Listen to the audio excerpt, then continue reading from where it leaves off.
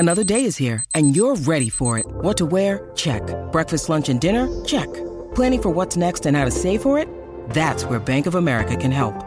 For your financial to-dos, Bank of America has experts ready to help get you closer to your goals. Get started at one of our local financial centers or 24/7 in our mobile banking app. Find a location near you at bankofamerica.com/talktous. What would you like the power to do? Mobile banking requires downloading the app and is only available for select devices. Message and data rates may apply. Bank of America N.A., member FDIC. This episode is sponsored by TBR, Tailored Book Recommendations, now available as a gift for the holiday season. Is your favorite book lover hard to shop for? Give the gift of TBR, Book Riot's subscription service offering tailored book recommendations for readers of all stripes.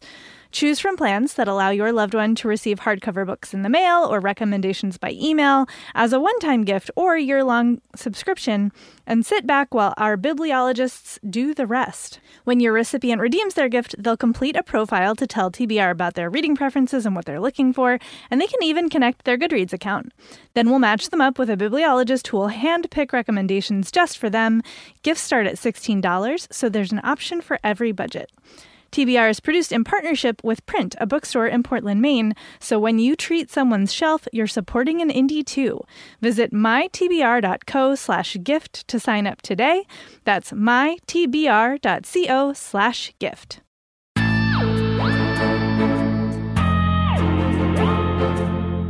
Welcome to SFF Yeah, a podcast dedicated to all things science fiction and fantasy. This is episode 93, and we are recording on November 27th. I'm Jen Northington, and I'm here with special guest Vanessa Diaz from All the Books and the Read Harder podcast, and we're coming to you from Book Riot. Hello, Vanessa. Hi, friend. Thank you for filling in for Sharifa. I may or may not have actually just stuffed her in the trunk so I would have a chance to talk to you on a podcast. Not really. She's one of my best friends. But yes, it's true. I'm so excited, not least because Vanessa, when she agreed to come on, we had already picked the theme for this episode, which was holiday films with sci-fi and fantasy elements, because it is the season, and I picked both of the movies.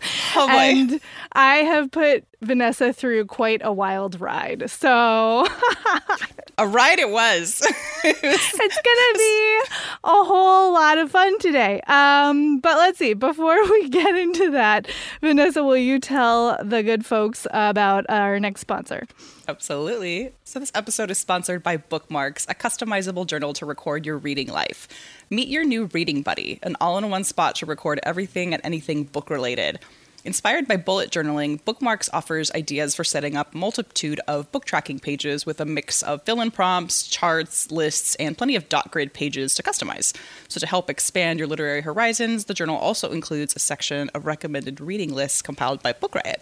Use Bookmarks to jot down what you're currently reading, what's on your nightstand, your favorite quotes, new vocabulary words, memorable characters, your review of recent reads, and a whole bunch more.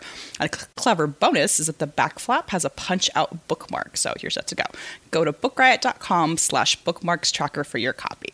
All right. So before we get into our holiday movie extravaganza, let's talk about some news. There was a surprisingly lot of it, actually. I was expecting it to be a slow news episode, but it is not. I had to narrow it down a bit.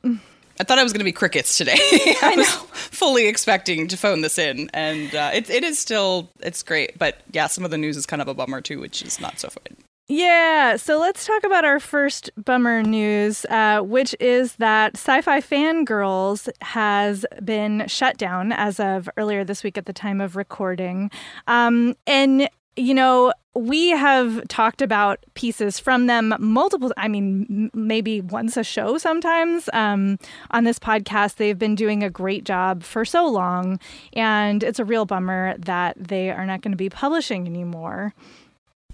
I was telling Jen right before we started recording that I put together this, weekly post called The List, which is kind of what it sounds like. It's just a roundup of bookish lists. And even just in doing that, it is so hard, like much harder than it should be in the year of our Lord 2020 to find sci-fi content that's written from a women's perspective, like editorial content, I should say.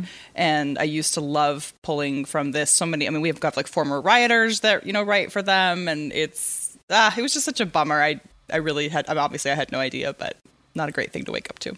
No. So this does mean that there are lots of great editorial voices on the market. So I'm going to link in the show notes to former writer Preeti Chibber's Twitter. She's got a roundup of those folks that you can find them online, follow them. If you're in a position to hire them, maybe hire them. So shout out to all of those great writers. Absolutely. All right, let's see. Do you want to talk about let's get the bummers out of the way and then do some nice things. So bummer number 2 is this story about Disney not paying book royalties, which is super exciting. I mean, as I saw as of this morning, or not as of this morning, I think a couple days ago, that there's been an update. And I mean, for those who don't know, essentially this bonkers letter came out. Not bonkers because of the letter itself, but because of the premise, is that, you know, author Alan Dean Foster, who I will say I was not, like, I know of his work, but wasn't, like, super familiar until I realized, like, hey, he's written the tie-ins for, you know, this little franchise you may have heard of called Star Wars. Like, oh, okay. And when he...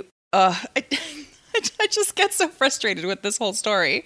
Yeah. I mean, the short of it is that he wrote this open letter that posted to the Sci-Fi Writers of America, essentially saying, like, I have been trying to get Disney to pay me, and they just haven't.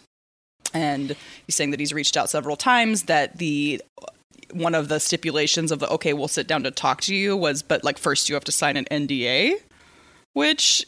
it just doesn't seem par for the course for what I understand to be true. And you know, again, the update now seems to be that they've agreed to have a sit down after Thanksgiving, I think is what the update said.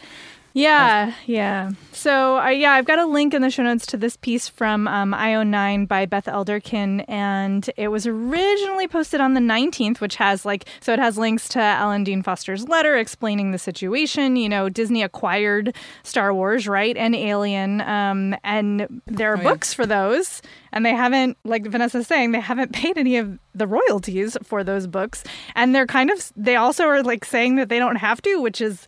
that's not how intellectual property works. Sure not. Or publishing. And then as of the 23rd of November, Disney has said that, like, no, we're going to have a meeting. It's all a big misunderstanding, which, you know, seems unlikely to me. But, the reason I think one of the reasons the story blew up, not just because Alan Dean Foster is such a fixture in, sci-fi, but also that it could set a very bad precedent for terrible. For companies who acquire work and then are like, no, we get to sell it, but we don't have to pay you for it. Like that should not be how publication rights work. It is not currently how publication rights work, and we super don't want it to become how publication rights work. So that's one of the reasons, aside from just like authors should get paid, that this is worth following. So yeah, we'll keep doing follow-ups on this one as they come up. And if you do want to, like, look at some of the writing about it or just kind of updates on Twitter, I mean, there's nothing delightful about this except for this one thing, is that the hashtag that it's under, well, one of them is Disney must pay, but the other is Dear Mickey. Yes. And I will, let you know that was misleading to me when I was like, oh, this sounds cute. And then I clicked on the link. I was like, no, not cute. No, unless cute. So it's not cute. Anyway. You're so right, though. It does. It sounds like, it's like a Dear Santa kind of situation. That is absolutely what I was expecting. I was like, nope, the mouse is not behaving. Yeah. Bad job, mouse. All right. Let's talk about some nice things. Let's talk about this. Vanessa, are you a video game player? I was a long time ago. I have not been for some time, but I am surrounded by people who are. So this is actually pretty cool, and I hope it sticks around. Yeah. So the news, as reported by Locus magazine, is that there is going to be a video game Hugo category at the 2021 DiscCon, which is, the WorldCon special name for, next year's. And there has not been a video game category before. And they're saying that it's only for 2021, but the Hugo committee is considering having like a game or interactive experience category moving forward. And I I have to say, we did an episode on The Witcher earlier this year that Preeti came on for, and we talked a little bit about the video games. And we were talking about how, like, you can have a narrative story experience through a video game. And it makes sense to me. There's so many great sci-fi fantasy video games out there. It totally makes sense to me to reward the work that goes into them alongside of, graphic novels and podcasts and books and illustrations and all of that stuff. That's exactly what I was going to say. I mean, from, my extended experience with video games when I was younger was absolutely in the realm of Mario. And so that not a whole lot of storytelling going on. But yeah, some of many of the games that have been out here for years, it is not only an amazing feat of a talent, like what the animation and all that goes into it, but yeah, the storylines are complex and are absolutely something that I think should be celebrated amongst stuff like graphic novels and comics and all the other, different mediums that we've come to celebrate. And obviously this year, as it says in the announcement, like a few people had some extra time on their hands to maybe do some gaming, and I don't think that's gonna go away at the stroke of midnight. So I hope it's something that they do consider going on, because there is a lot of work that goes into that creation. It's something. It's an art. It should be celebrated as such. Yeah, agree. So that was nice. Oh, here's some more nice things. So we have some award winners to celebrate.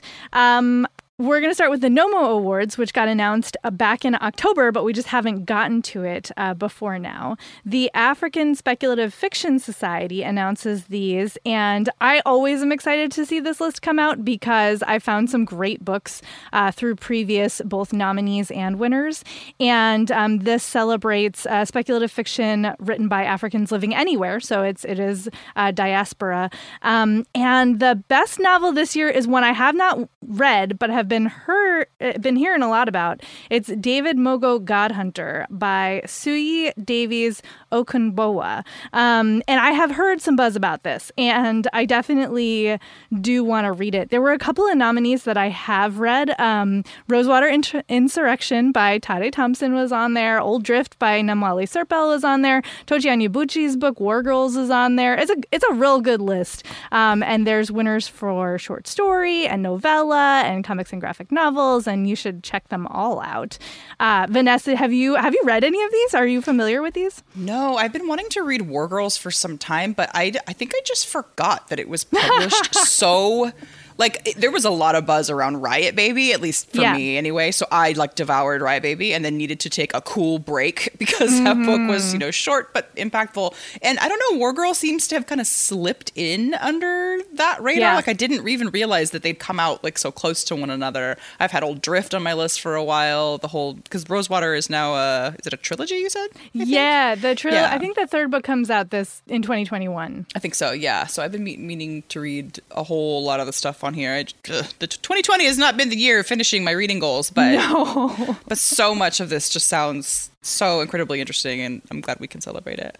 Yeah. It's also cool. I don't remember the last time I saw this. There was a tie for best short story, which is fun. Oh, that's right. So, yeah. And both came out of the Omanana Literary Journal, which is great, by the way. Y'all should check that out if you're looking for a new speculative fiction literary journal to follow. They do great work, clearly. So, yeah, good stuff in that list.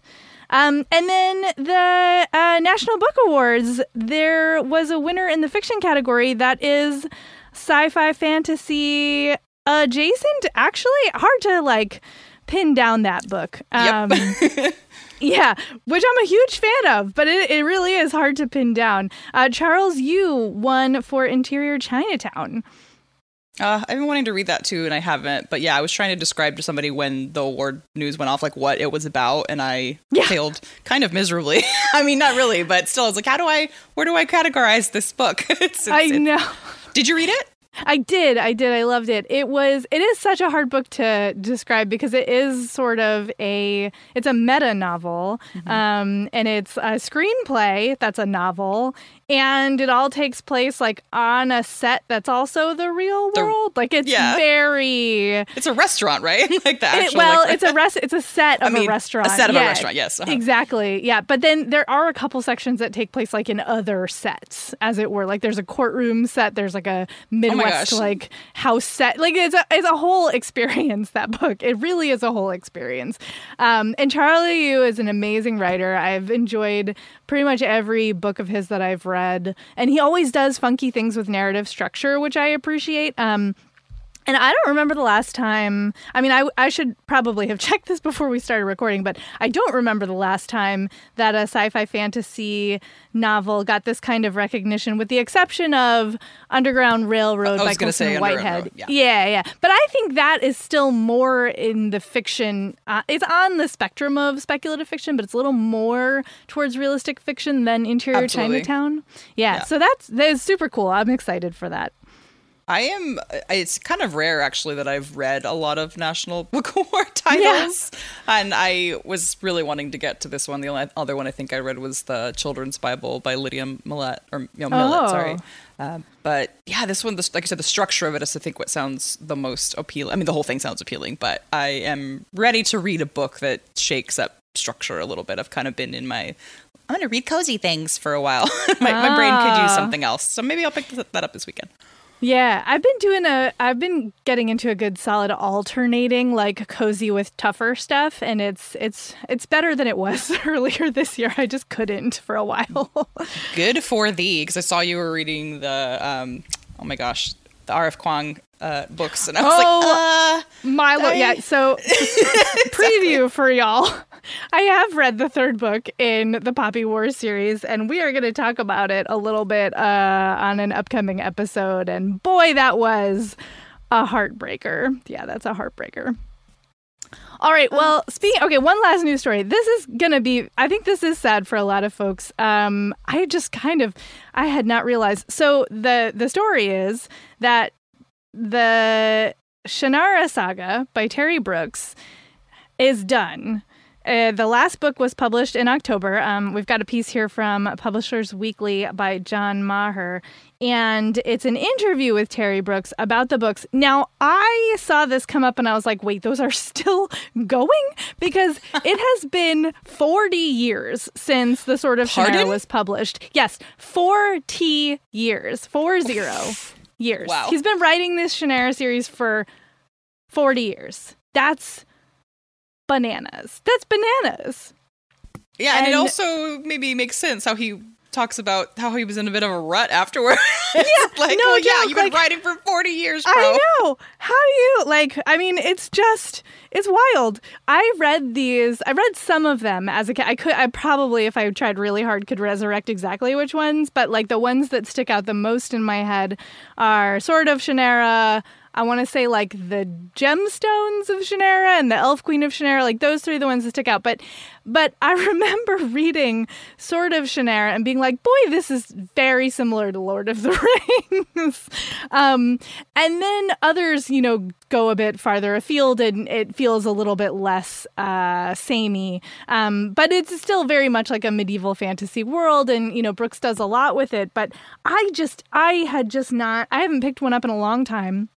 Probably since I was a teenager, and I had no understanding that these were still going. So I just want to take a moment to acknowledge the stamina involved in writing in a single world for 40 years. That's bonkers. And to not run out of ideas, because after that I'm just like, yeah, and then this guy met and there was a sword and there was magic and bye. 40 years, that's pretty impressive. That's a long time. And I think a lot of people have a lot of different feelings about them. I have some nostalgia feelings. I think other folks have diehard feelings. I think still others are like, yeah, I'm over it. But it is it's just wild to think about that, these books are older than I am, which is not the series is older than I am, which is. Yeah, that's a real mind blower. Wow. Yeah, I mentioned it to Sharifa because I saw her recently, and I said and we're going to talk about some things, and I mentioned this, and she was like, she basically had your same reaction. She's like, those are still going? They are indeed, and we will discuss it. I mean, not anymore. Now they're done. But yes, yeah. So if you need a reading project, there's one for you. It'll take you a while to get through, probably. Okay. All right. We're about to get into our movie chat. But before we do that, let me tell you about our next sponsor, which is the Read Harder Journal, a perfect gift for the book lovers in your life. It was created by us here at Book Riot, and this reading log consists of entry pages to record stats, impressions, and reviews of each book you read. And evenly interspersed among these entry pages are 12 challenges inspired by our annual Read Harder initiative, which started back in 2015 to encourage readers to pick up passed-over books, try out new genres, choose titles from a wider range of voices and perspectives.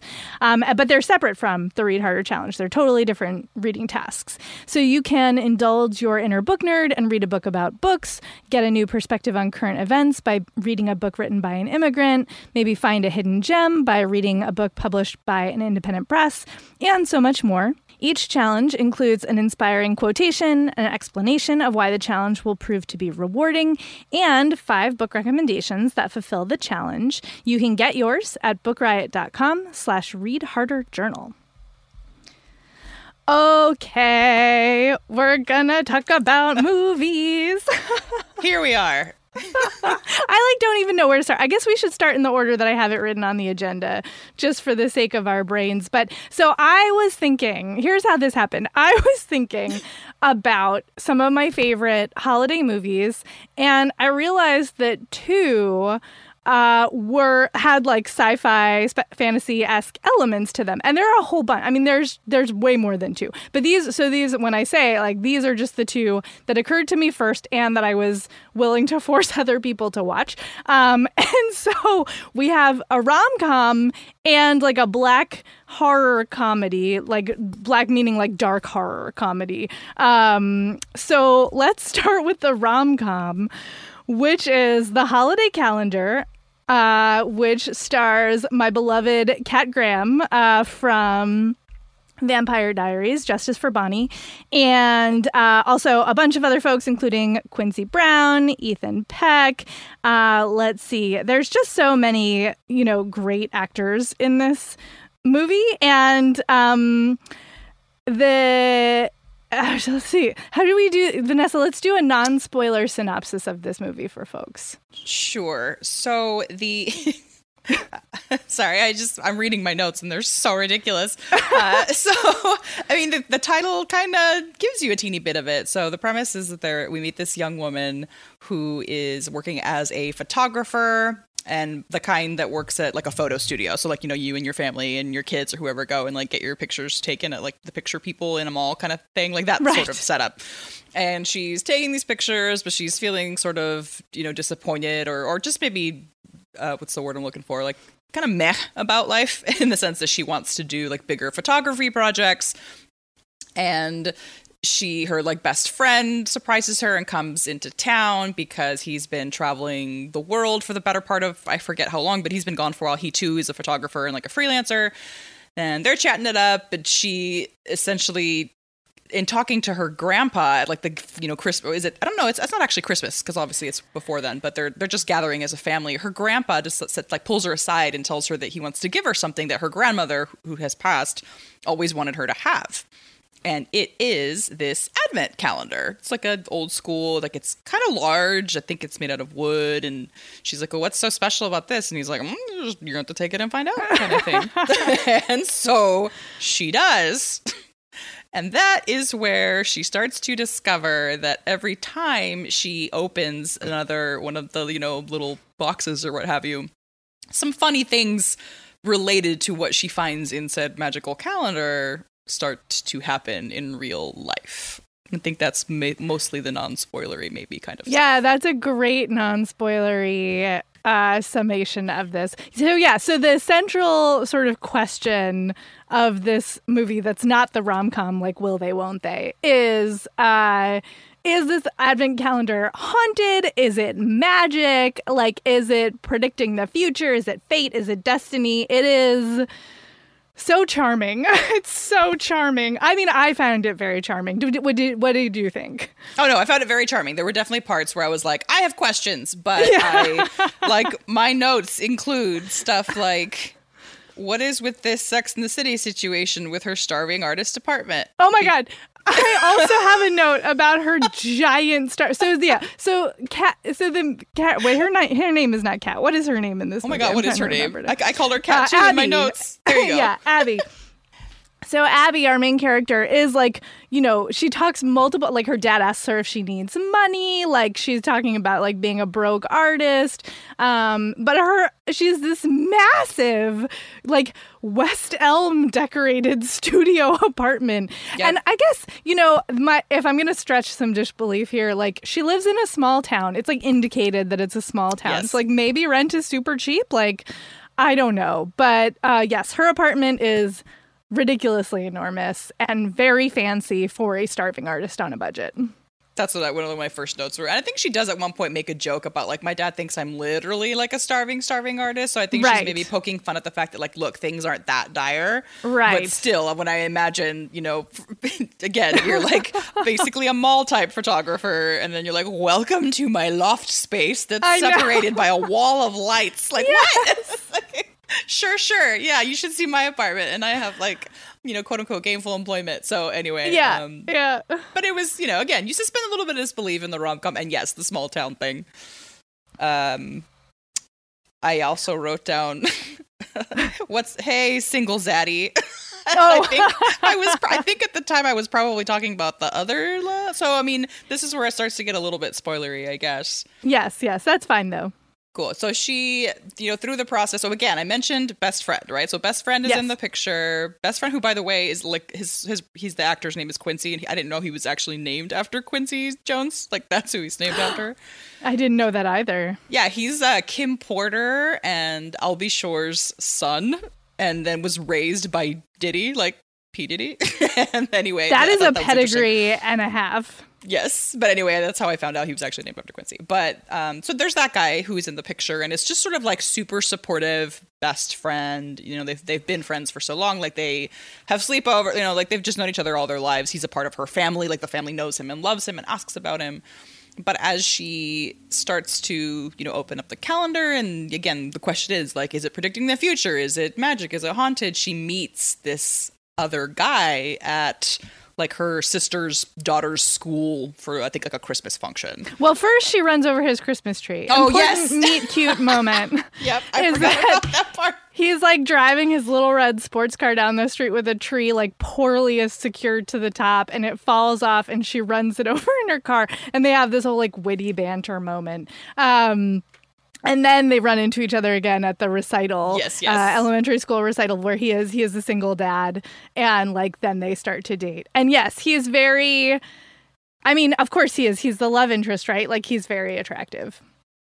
Yeah, he has a really good voice. He has a good voice. I agree, actually. I find Quincy Brown more interesting as a character than but Ethan Peck / Ty Walker, as he is named in the thing, has a very good voice. It's true.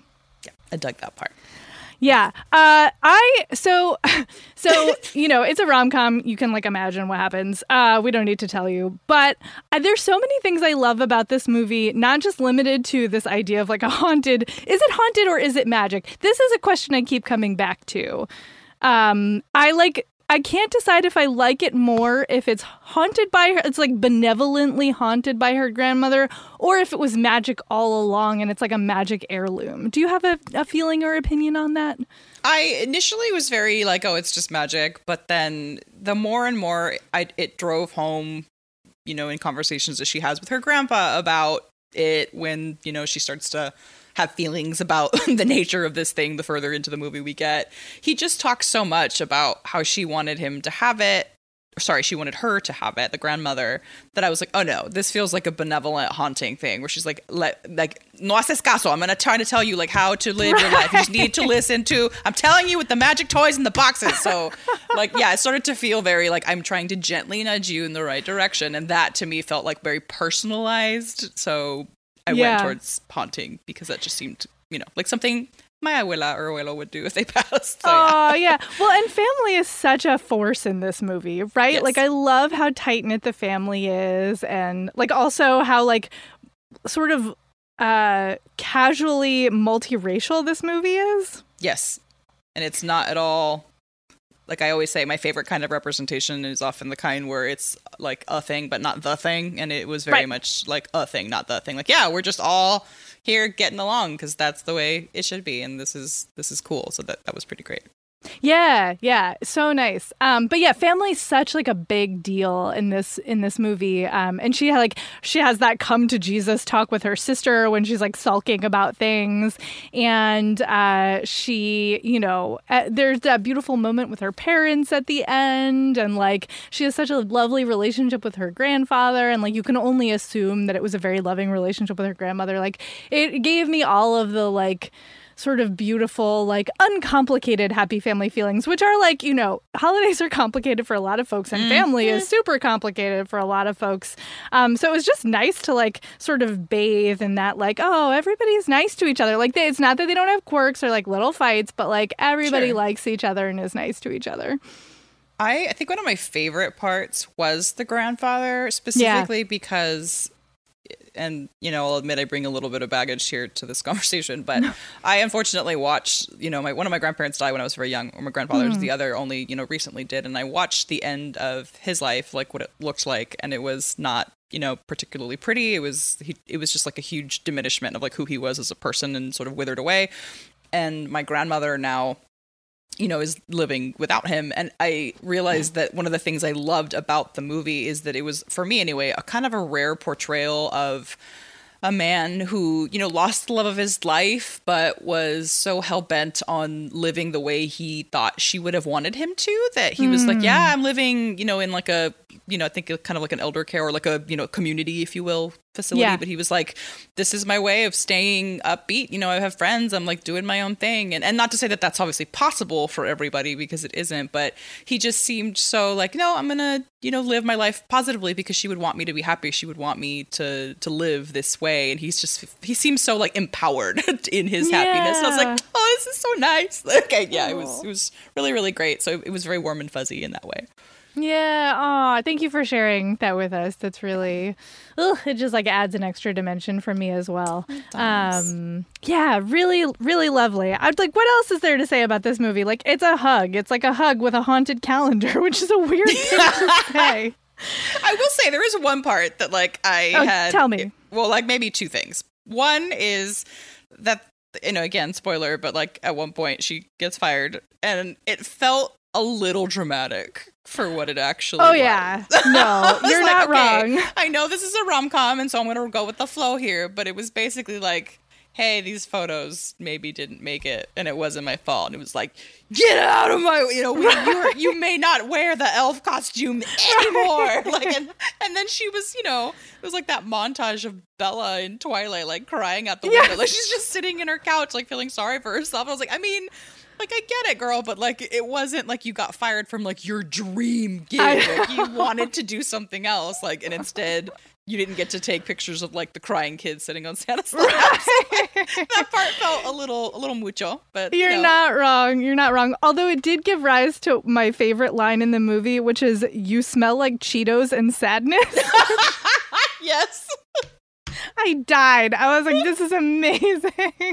Oh yeah, that was pretty great.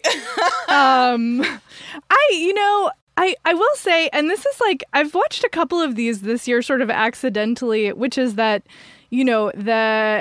so depending on your familiarity with romances and rom-coms, maybe you know this, maybe you don't, but like generally what happens is one person does something or like says something that makes the other person very upset, and then they have to grovel, right? There's a grovel usually, like, oh, please, I'm so sorry, I have to apologize, like I won't do it again, like let's go back to where we were, whatever. And often in these tropes, it's the man who has to grovel. But in this one, we get a female grovel.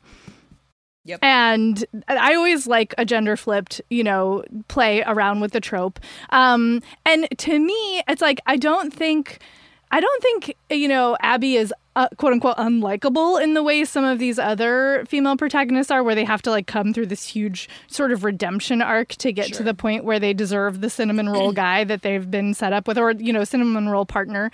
It's not always hetero, but like it's It was interesting to me that like Abby is like, she's very relatable in a lot of ways, but she is also extremely like, she literally says to her best friend Josh when he first comes back, she breaks down her life for him. She's like, yeah, I'm not doing anything. And I know that if I did take a risk on my art, I would be happier, but I'm just not doing it. Like she's stalled out and she knows it and she's still not doing anything about it. So to me, like that was sort of the culmination of her just like kind of got her head up her ass. Like but I get it too. Like I feel like it is very hashtag relatable. Like we've all been there where it's like, yeah, I know that if I did this other thing, I probably would be happier, but like I don't even know where to start.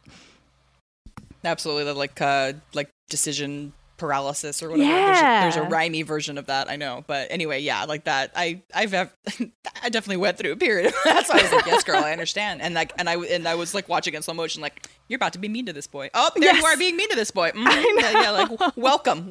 Like, I'll share my wine. So yes, it was cool to see it the other way. But it's very, I mean, it is a rom-com. Like it kind of plays fast and loose with some of the character development in certain moments. And that's fine. It is like, it is what it is. That is my other gripe. Yeah.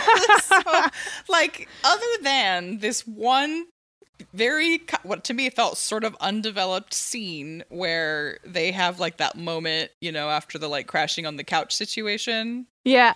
It really felt like she didn't look at him twice in that way for the whole movie. It was just like settled on her single white zaddy and was like, that was him. And I guess that's maybe the point, is that she like wasn't looking at him that way, but it literally felt like, nope, he's just my friend. That is literally it. And then it just like somebody flips a switch.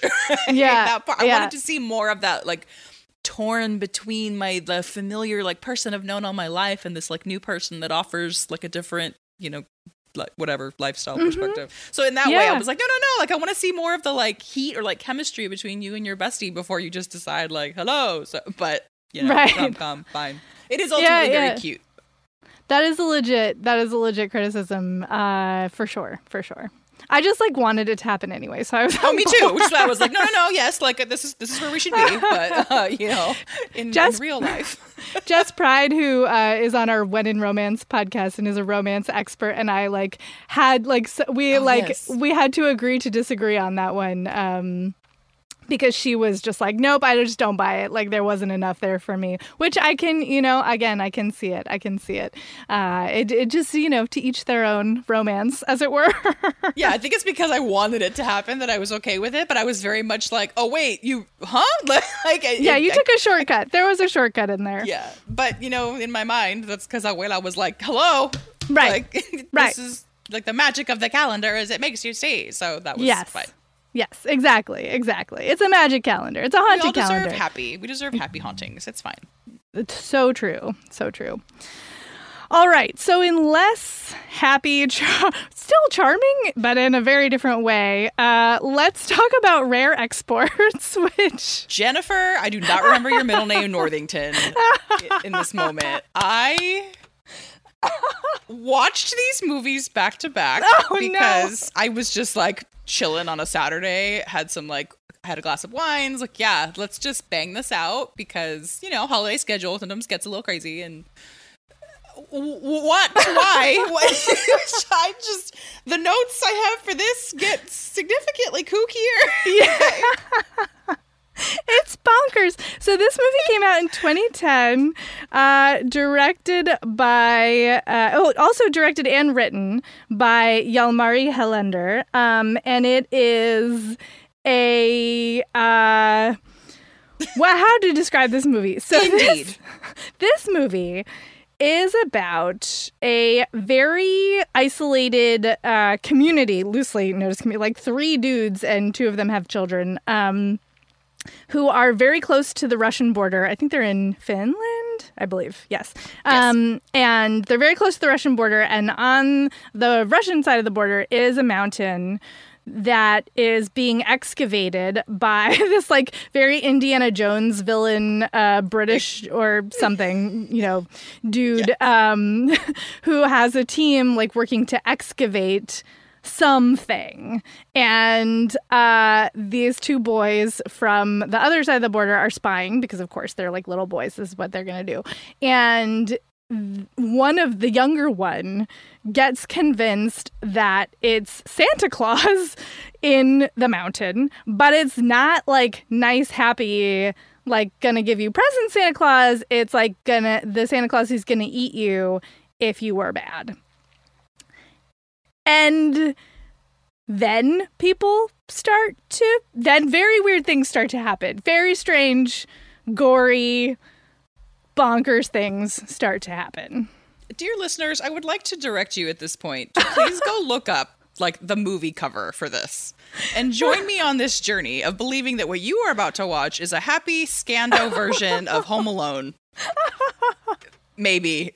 And then experience the movie after that. But I need you to do this in this order because this is precisely what I did. And when I tell you I was sitting here talking to this television like a person who's not okay, because I guess I didn't look up enough about what the movie, like I kind of knew the general premise, and I guess maybe what you just said is what you told me.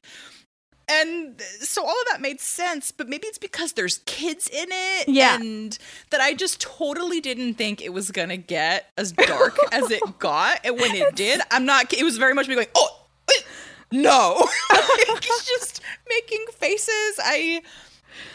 My first note was like, why did my little friend immediately assume that it was Santa? Like, did I miss that part? But I literally wrote like, why was he like, must be Santa? Like, why was it like big frozen hill on the Russian side?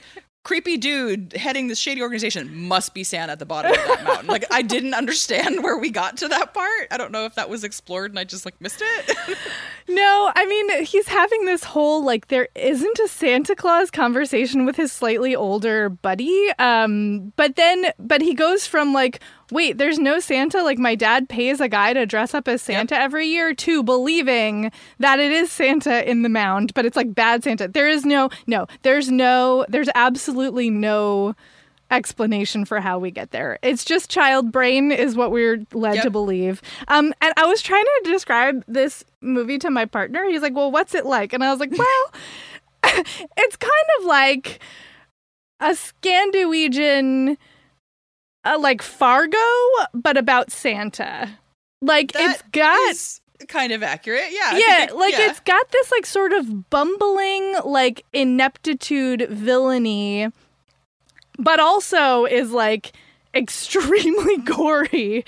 And like what our little Bane character buddy Pietari is his dad is a butcher, and like you get to see some of that. And you're like, oh gosh. And then it only gets bloodier and weirder from there. It's the weirdest movie. So a friend of mine, Molly Templeton, who writes for Tor.com among other things. Yes, the wonderful Molly Templeton it's all her fault. Basically, this is all her fault. She's the one who had us watch this movie back in the day when we all lived in Brooklyn and got together and had cocktails and like movie night. And I don't remember how she described it to us, quite frankly. I would love to know. I did not remember exactly I remembered that it was funny, but I did not remember how gory it was. Like, I really did not remember how dark and weird it got. So, like, okay, to go into that, so now we're officially kind of in spoiler territory. Yeah, spoiler territory. But, like, so my little homie Pietari decides, like you said, like, okay, so there's a nasty Santa at the bottom of this mountain. P.S. I wrote down, like, I cracked up when he's looking through, because he magically, in the middle of literally isolated Finland, like ice everywhere, just finds all this literature on like they just bad happen Santa. to have a complete library on the original Santa in the house. Like they just happen to have that. The one that he shows his friend, like the drawing is of this like very evil looking dude shoving a child, like trying to drown him in a giant bucket. Yes. And the kid is damn near the spitting image of Pietari. Yeah. So I'm like, wait, what is happening? I don't understand. And so he becomes convinced that he needs to catch this being, creature, whatever he is, does the whole, and this is where I was like, oh, it's going to be like Home Alone. Like he insists on trying like not to fall asleep and waiting by the window with this like pulley mechanism that he makes and this little like BB gun that he, goes to bed with. And so it's like, oh, cute, like trying to get the intruders. And then we find out that this is where it starts to get like bloody, is that something, and they think initially maybe it's wolves, have completely like decimated the population of reindeer. And given that Pietari's dad is a butcher, and really everybody there is involved in this business. This is like their livelihood. So when this happens, they're devastated because they're like, this is $85,000 is the number they kept driving in for reasons that we've lost. And you just see this sea of reindeer carcasses. And I was not prepared. Oh, no. So I was like, oh no, Dancer. And there was that. And so then Pietari decides again that he's going to go on this mission. Like, nope, now I have proof that like this thing exists. And the dialogue is just, this is where it's like dark comedy, I guess, because it is really fun. Like when he shows up, first he asks his buddy to like help him. And I wonder if some of the comedy here is also in the translation. Yeah. Because I always think that when I see like stuff in Spanish, I'm like, haha, that's really funny because it's technically not a direct translation. Right. But he's like, hey, when's the last time you got smacked? Yeah. He says to his friend, and the friend's like, and he's like, so anyway, should we confess that we like dug a hole in the fence that, separates us from the Russians, and that's why we know about this bad Santa? Like the banter was really funny. And then he shows up because he thinks he's a bad boy and he's scared of what's going to happen to him, so he literally goes up to his dad and is like, Papa, I'm here for my lashes. Like, right. He shows up to get spanked because he thinks that's going to save him. I know, it's so it's so funny to watch his character arc, because he goes from, and I like, this is very deliberate, I think, on the part of the movie, but he goes from like this very like, sort of innocent, like, Santa's not real? What do you mean he's not real? Like, oh, maybe he is real. And like nobody believes him, right? Because he's little and he's like running around wearing like cardboard armor, carrying a BB gun, and he's got his little stuffy on a leash that goes everywhere with him.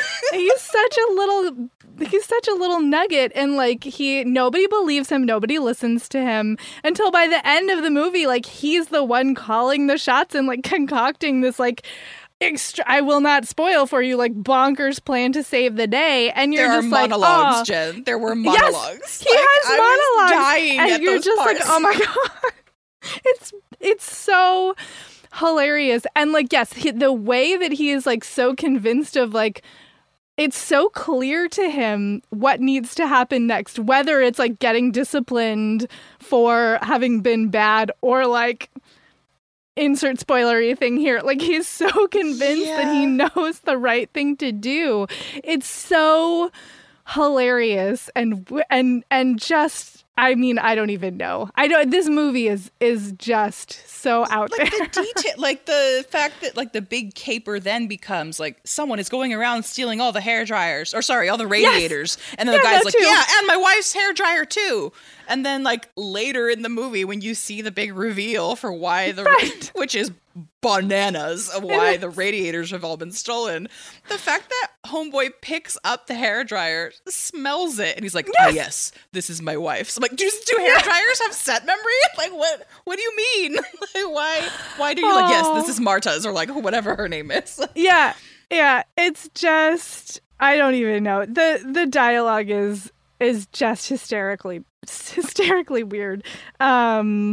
And I do wonder how much of it is like, is it even better in the original language? Like, yes. Is it? I'm sure it must be. That's what I kept telling myself. It's pretty, I thought it was pretty, I mean, maybe it's just, this is the kind of like dark humor that I enjoy, but I thought it was pretty entertaining in subtitled, which is how I watched it. No, and that's the part that would make me just like die of laughter. And again, I wish I knew, because I guess either way it's fine, right? But like, is it even funnier? Right. Because again, speaking as somebody who like, English was my second language, like I cannot tell you how many times I've watched a thing and then I'm cracking up because like the original conjugated, thing was funny, but it's a colloquialism that if we literally conjugated word for word, it would be like, egg. That just makes no sense to you. Right. If I said, ya huevo in Spanish, and like, how funny. But like, so I wonder if some of it is like, actually, this is much funnier in like Finnish. Right. But the version you're getting is like the monologue parts. It's just some of the little one-liners. Like, I wish I'd written more of them down, but he's very save the day in the end. And it's like, I must sacrifice myself. I know. This isn't exactly spoilery, but let's just say there's a part where like he's in the air and then this like very dramatic like falling backward of like, I must do this to save my people. I was like, how did we get here? How? I know. And my other thing that this is the part that took me out. Again, glasses of wine deep. Okay. I'm watching and I'm like, okay, so let's just say there's some, you already know there's some evil forces at work here. And then I'm like, wait, is that full frontal? Yes, that is full frontal nudity. Yeah. Several times by these like large groups of men. And I was not prepared. Again, I was like, oh, this is like a Home Alone, like cutesy. I'm like, oh, there are ding-dongs like flapping in the wind. Like, what is going on right now? I just wasn't prepared for any of that. Like, I probably after the like radiator disappearing point for like how just weird it got. And I mean, I think this is the moment where we note that it is rated R, despite having like a 7-year-old hero. Indeed. There are a couple of moments that really kill me in the like, I can't even continue suspending my disbelief, including the final montage. No, the final montage was so creepy. Just like skip ahead, y'all, if you're gonna watch this movie and don't want to hear this, because I have to say this out loud. Who is buying a Santa in a crate? Like who? What? Like I can't even with that final montage. Oh, and the montage, the whole leading up to a part where they're like training the Santas. Oh my gosh, I can't even. Like, oh, just hold the child like this, and I'm like, this does not look appropriate. Like, I was just very, very creeped out by that whole part. Like it. And I thought the movie was over, so when I kept going, I was like, oh my God, what are they doing? Why?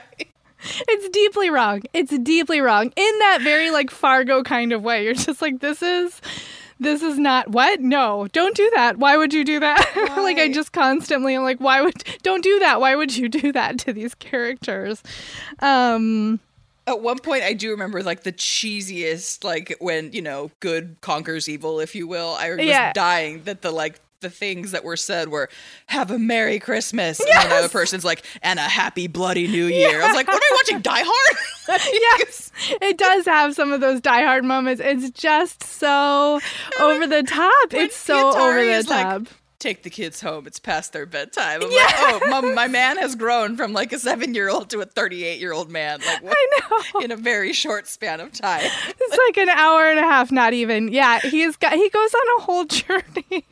Like the kid, again, spoilers, but they won't make any sense to you until you watch the movie. But like, Discovery, sacks, kids.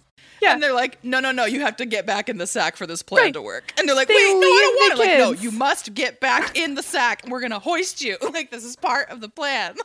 I literally was like, am I high? Like, I don't know, but am I? Like, whether or not you're sober when you watch this movie, you do feel like you've got to be taking something because it's just that just surreal. So bananas. And again, when you pair it with like the charm of a like tenderly haunted Advent calendar, like, it's just like, oh yes, this was a choice. Like it was a very strange holiday dichotomy, but it was funny and it was fun to talk about.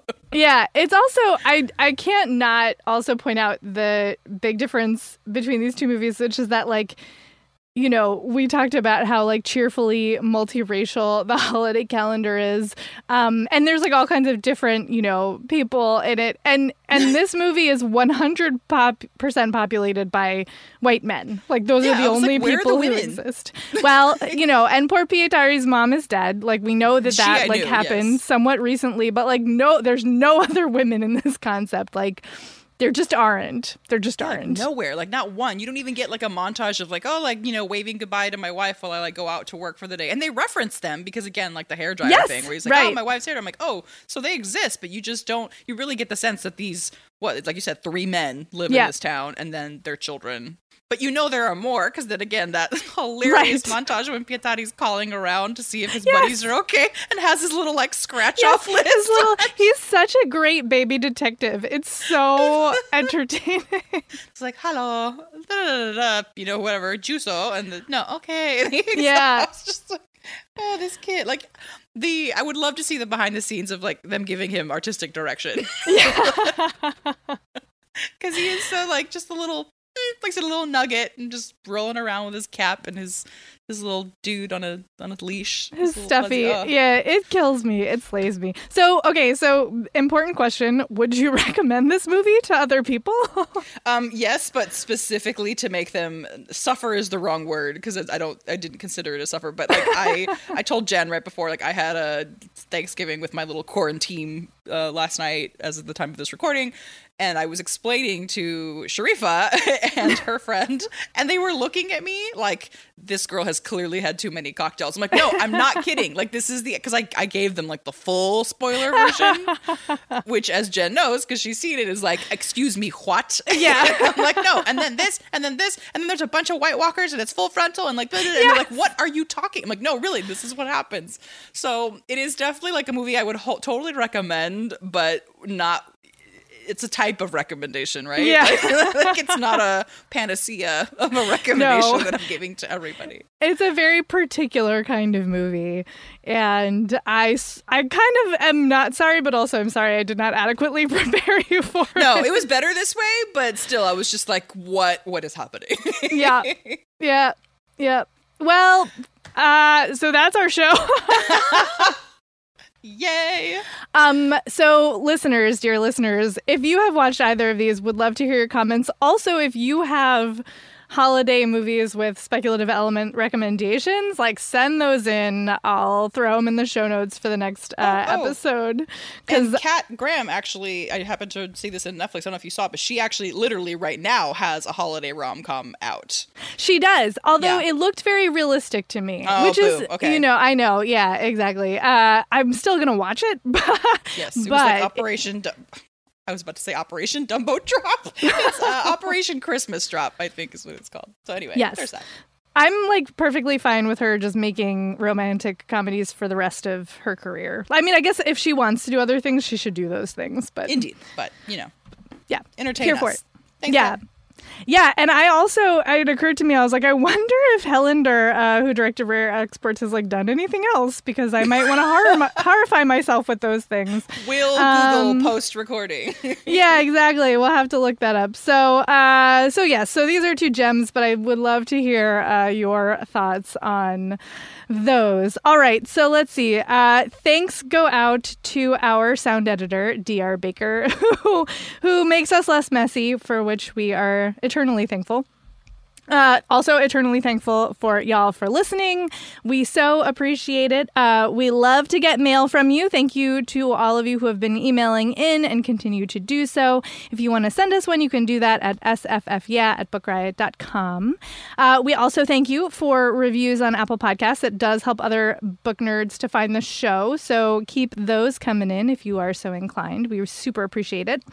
And let's see, in between shows, you can find us on other podcasts and social media. Vanessa, where are you? You can find me at Buenos Dias SD, which is BuenosDiazsd. And you can find me mostly on Instagram these days at IamJenIRL. That's IamJenNIRL. And yeah, we'll talk to you next time. Happy holidays. Happy haunting. Yeah.